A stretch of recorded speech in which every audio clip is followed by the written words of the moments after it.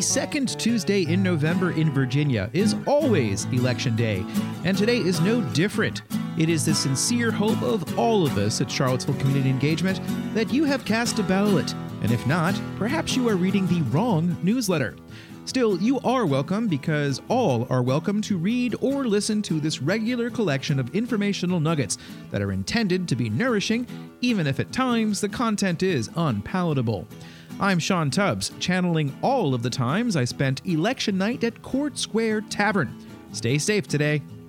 On today's program, the next general election is not for another 364 days, but it's a good time to list what local offices are on the ballot anyway.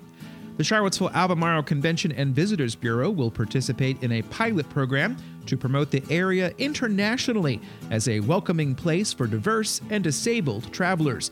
And the Albemarle Board of Supervisors meets with state legislators to pitch their legislative priorities for the next General Assembly.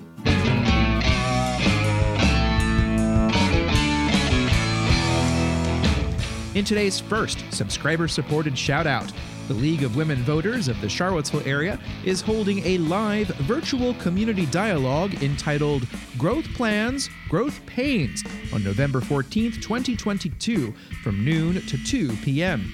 Panelists will discuss their views and perspectives on how and why existing Albemarle County growth management strategies were developed and what they have accomplished. They'll talk about how these plans might be modified to counter the threats from climate change. All of that will be addressed at the free event, and you can go to the League's website at www.lwv-cva.org and follow the community dialogue link for instructions.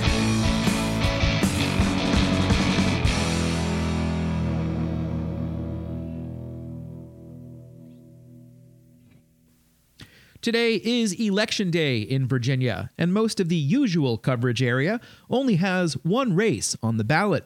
There is an election for town council in Scottsville, and I'll have results in tomorrow's edition of the newsletter. There's also an election for the Stanardsville district seat on the Greene County School Board, and one for the Mineral seat on the Louisa School Board. That's according to the Virginia Public Access Project. Of course, the big race is the 5th congressional district race between incumbent Republican Bob Good and Democratic challenger Josh Thronberg. It may be accurate to say that no one wants to hear about next year's election right now. But I also have no way of knowing what is in your mind unless you leave a comment or drop me an email. But as a way of preparing for an election year that will cause double duty for municipal reporters across Virginia, here's a look at what seats are open next year for local government bodies. There are 3 seats for election for the Albemarle Board of Supervisors, with races in the Rivanna, Scottsville, and Whitehall districts. Supervisor Donna Price has stated that she will not seek re-election to a second term in Scottsville, leaving at least one open race. The Virginia Public Access Project lists that a Mike Pruitt is a candidate for the seat. This seat was contested in 2019 when Democrat Price defeated Republican Michael Hallahan with 55.2% of the vote. The Rivanna district was technically uncontested in 2019, but Democrat B. Lepisto Kirtley defeated write-in candidate Michael Johnson with 66% of the vote. Johnson raised nearly $100,000. Hallahan had raised $92,256. Those are close to records. Democrat Ann Malik has won 4 elections to the Whitehall district, including a win in 2019 over Republican Steve Harvey with 56.7% of the vote. Malik ran unopposed in 2011 and 2015, but defeated Republican incumbent David Wyant in 2007 with 55.7% of the vote. In Charlottesville, 3 of the city's at-large seats are up next year. First-time Democrats Sina McGill, Michael Payne, and Lloyd Snook may or may not be on the ballot, depending on what they announced. It has been since 2015 that a sitting member of council opted to run for re-election. That was Kathy Galvin, who was elected on a ticket with Wes Bellamy and Mike Signer. 2015 was also the last time a Republican was on the general election ballot. Anson Parker received 1,205 votes compared to 4,278 votes for Signer, 4,561 for Galvin, and 4,657 for Bellamy. In 2015, Galvin opted not to seek a third term and ran instead for the Democratic nomination for House District 57 and lost in the primary to Sally Hudson. 2 of the 5 seats on the Fluvanna County Board of Supervisors are up for election. These are the Fork Union District seat held by Moselle Booker and the Palmyra District seat held by Patricia Eager. Both Booker and Eager ran unopposed in 2019. There are 3 seats up for election in Greene County. These are for the Ruckersville District seat held by Independent Davis Lamb, the Monroe District seat held by Republican Steve Bowman, and the at-large seat held by Independent Dale Herring. In 2019, Lamb defeated Thomas Joseph Flynn with 52.8% of the vote. Incumbent at-large Herring defeated James Murphy, 3,373 votes to 2,647 votes. Bowman beat incumbent David Cox for the Monroe District seat, 756 votes to 636 votes. In Louisa County, 3 of 7 supervisor seats will be on the ballot.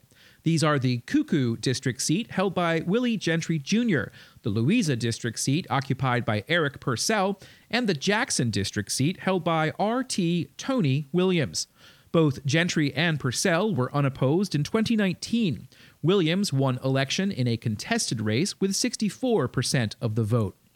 2 of Nelson County's 5 seats are up for election next year. These are the West District seat held by J. David Parr and the South District seat held by Robert Skip Barton. Parr was unopposed in 2019. Barton defeated Larry Saunders in a close race with 560 votes to 510 votes for his opponent. Turning now to the General Assembly, where all 140 seats in the state legislature will be on the ballot next year, under new districts drawn under the direction of the Virginia Supreme Court, when the Virginia Redistricting Commission failed to complete their task due to a partisan deadlock. The new boundaries for House District 55 cover almost all of Albemarle County, portions of northern Nelson County, and western Louisa County. Incumbent Republican Rob Bell is in this district. 2 Democrats are vying to be on the November ballot. They are former Charlottesville School Board member Amy Laufer and emergency room nurse Kellen Squire. The new House District 54 covers the city of Charlottesville, as well as a portion of Albemarle's urban ring. The incumbent is Democrat Sally Hudson. The new House District 56 consists of all of Buckingham County and part of Fluvanna County and a very small sliver of Louisa County. The Virginia Public Access Project currently shows 1 Republican and 1 Democrat in the race for this open seat. Senator Creed Deeds, a Democrat, is moving from Bath County to Charlottesville in order to run in the new 11th Senate District. So far, he is the only person in the race for a district whose boundaries cover all of Charlottesville, Albemarle County, Amherst County, and Nelson County, as well as the western portion of Louisa County. The rest of Louisa County is in District 10, as is the rest of Fluvanna County and many other localities in the northern part of Virginia's 5th Congressional District. There are 4 Republicans running, including Dwayne Adams, the Mineral District Supervisor in Louisa County. The 3 others are Sally Brindley, Jack Dyer, and John McGuire. Do you have any interest in running for any of these offices? When you're ready to announce, please drop me a line. I plan to cover the elections like I cover everything else. And if you want to know what's happening, keep reading and listening to Charlottesville Community Engagement. But we're not done yet today.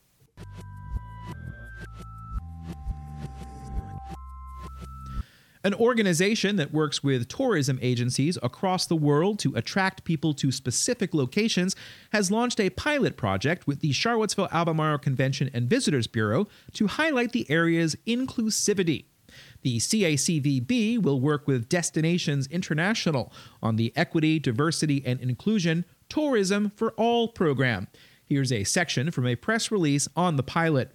Through a focus on inclusive marketing, welcoming diverse demographics, and creating accessible spaces, the Convention and Visitors Bureau can become the bright beacon to which people from anywhere can find commonality and community, while also attracting new, underserved travelers to the destination, reads a press release on the pilot. The program will feature an action plan as well as a pledge toward equity, diversity, and inclusion. Another work would develop intentionally inclusive tour products that tell the stories of historically excluded populations and reach broader audiences. There would also be a goal of ensuring existing businesses that may feel excluded that they can participate and benefit from people visiting the area. The company TripAdvisor will also be included in this Tourism for All pilot.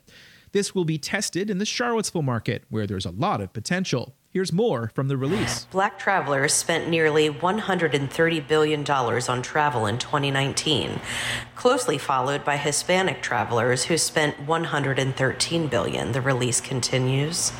According to data from Centers for Disease Control and Prevention in 2018, 1 in 4 people in the U.S. have a disability. That latter demographic spends $95 billion a year on travel.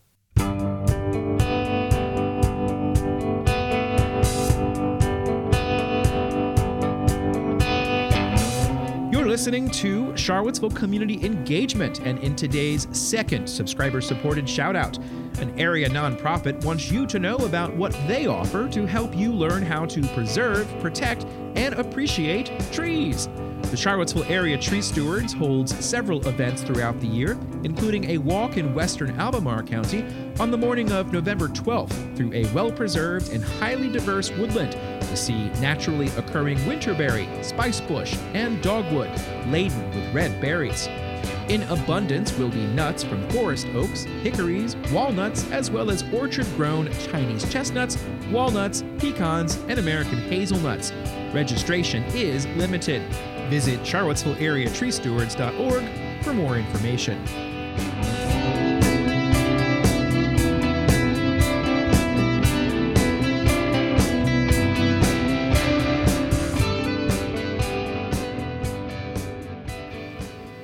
There are 64 days before the General Assembly convenes for its 2023 session, with each political party with a slight majority in each of the 2 chambers.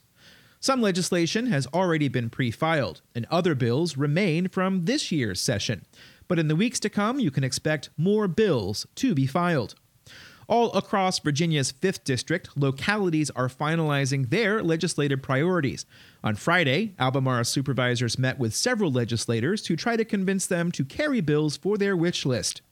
In attendance at the meeting were Senator Cree Deeds, Delegate Rob Bell, and Delegate Sally Hudson. Delegate Chris Runyon participated remotely.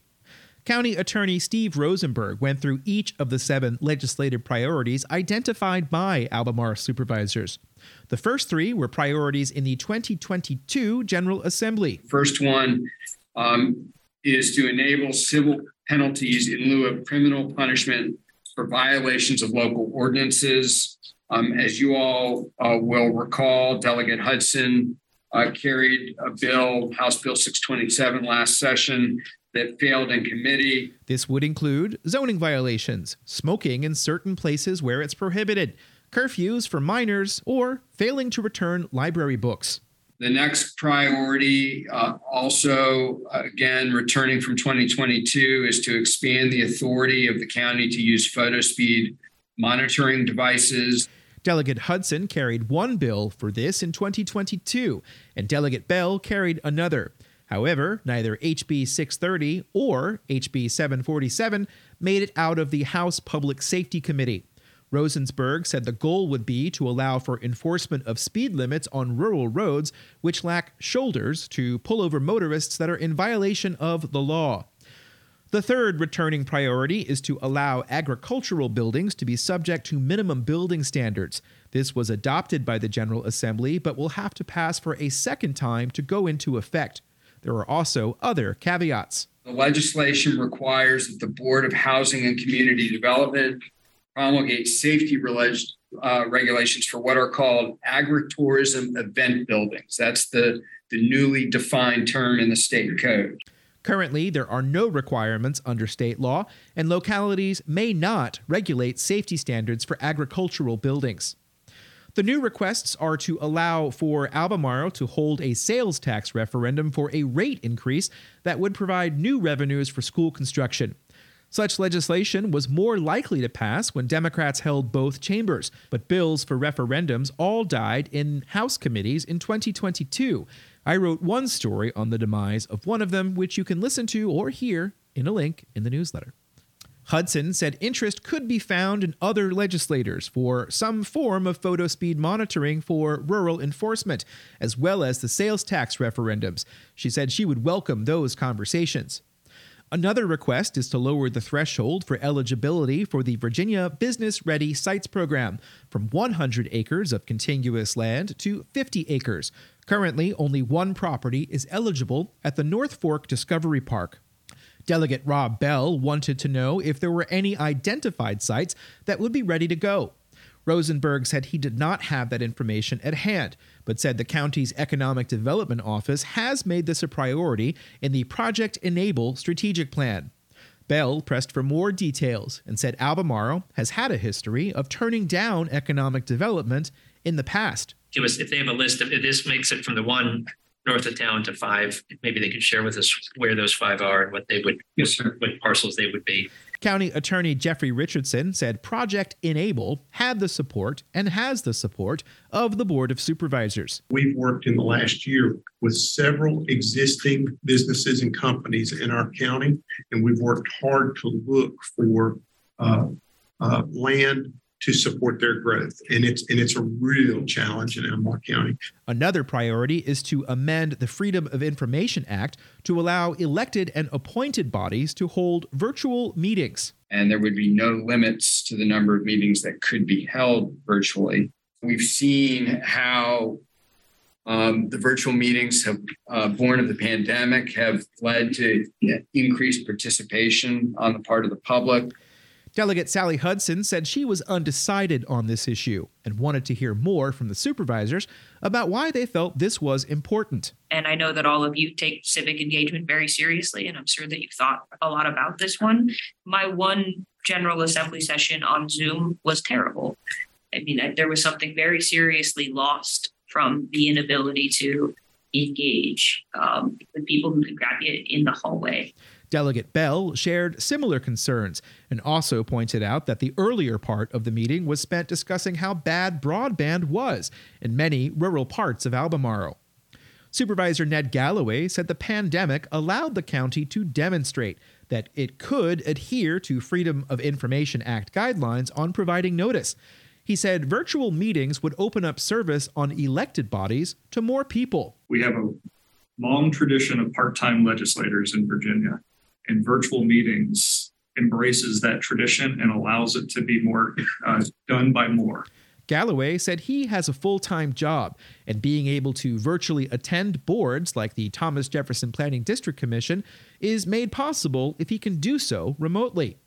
Supervisor B. Lepisto Kirtley said some bodies have not yet made the adjustment back to in-person meetings in Albemarle.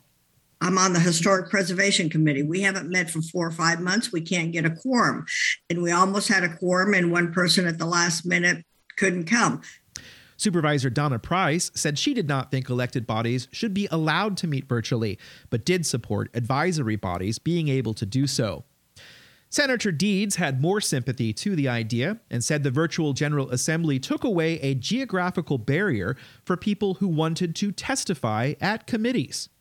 Whether you were from Bristol or Virginia Beach or Arlington, you didn't have to get up at the crack of dawn and spend the night before in Richmond. You could appear before your state legislature. We've tried to save that element and allow people to appear before committees on Zoom.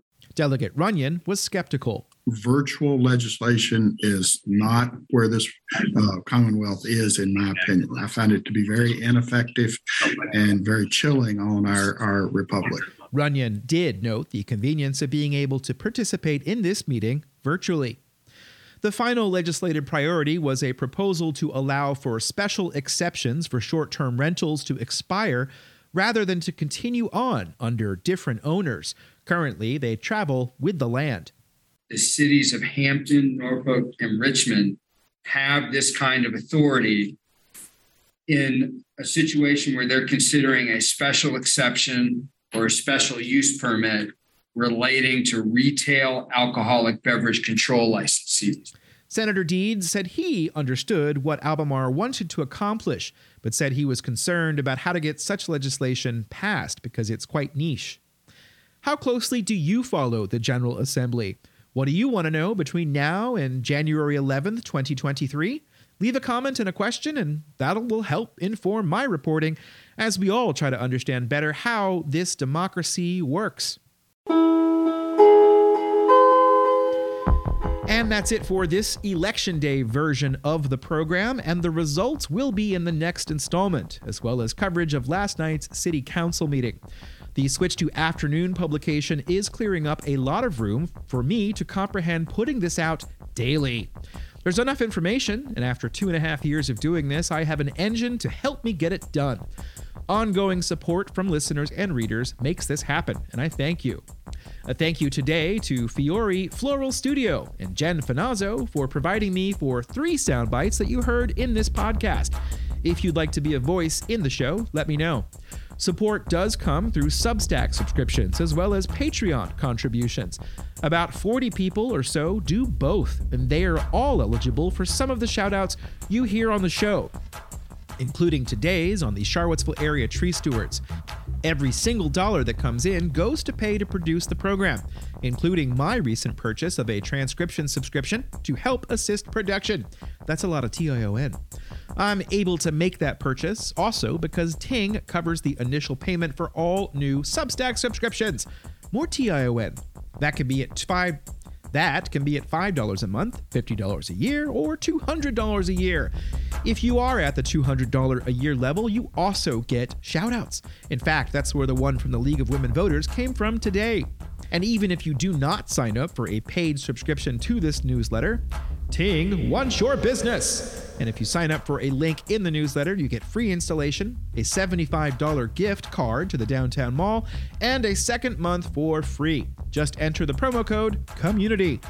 That's it for today. Back tomorrow, and goodbye. And let's all prepare for Election 2023!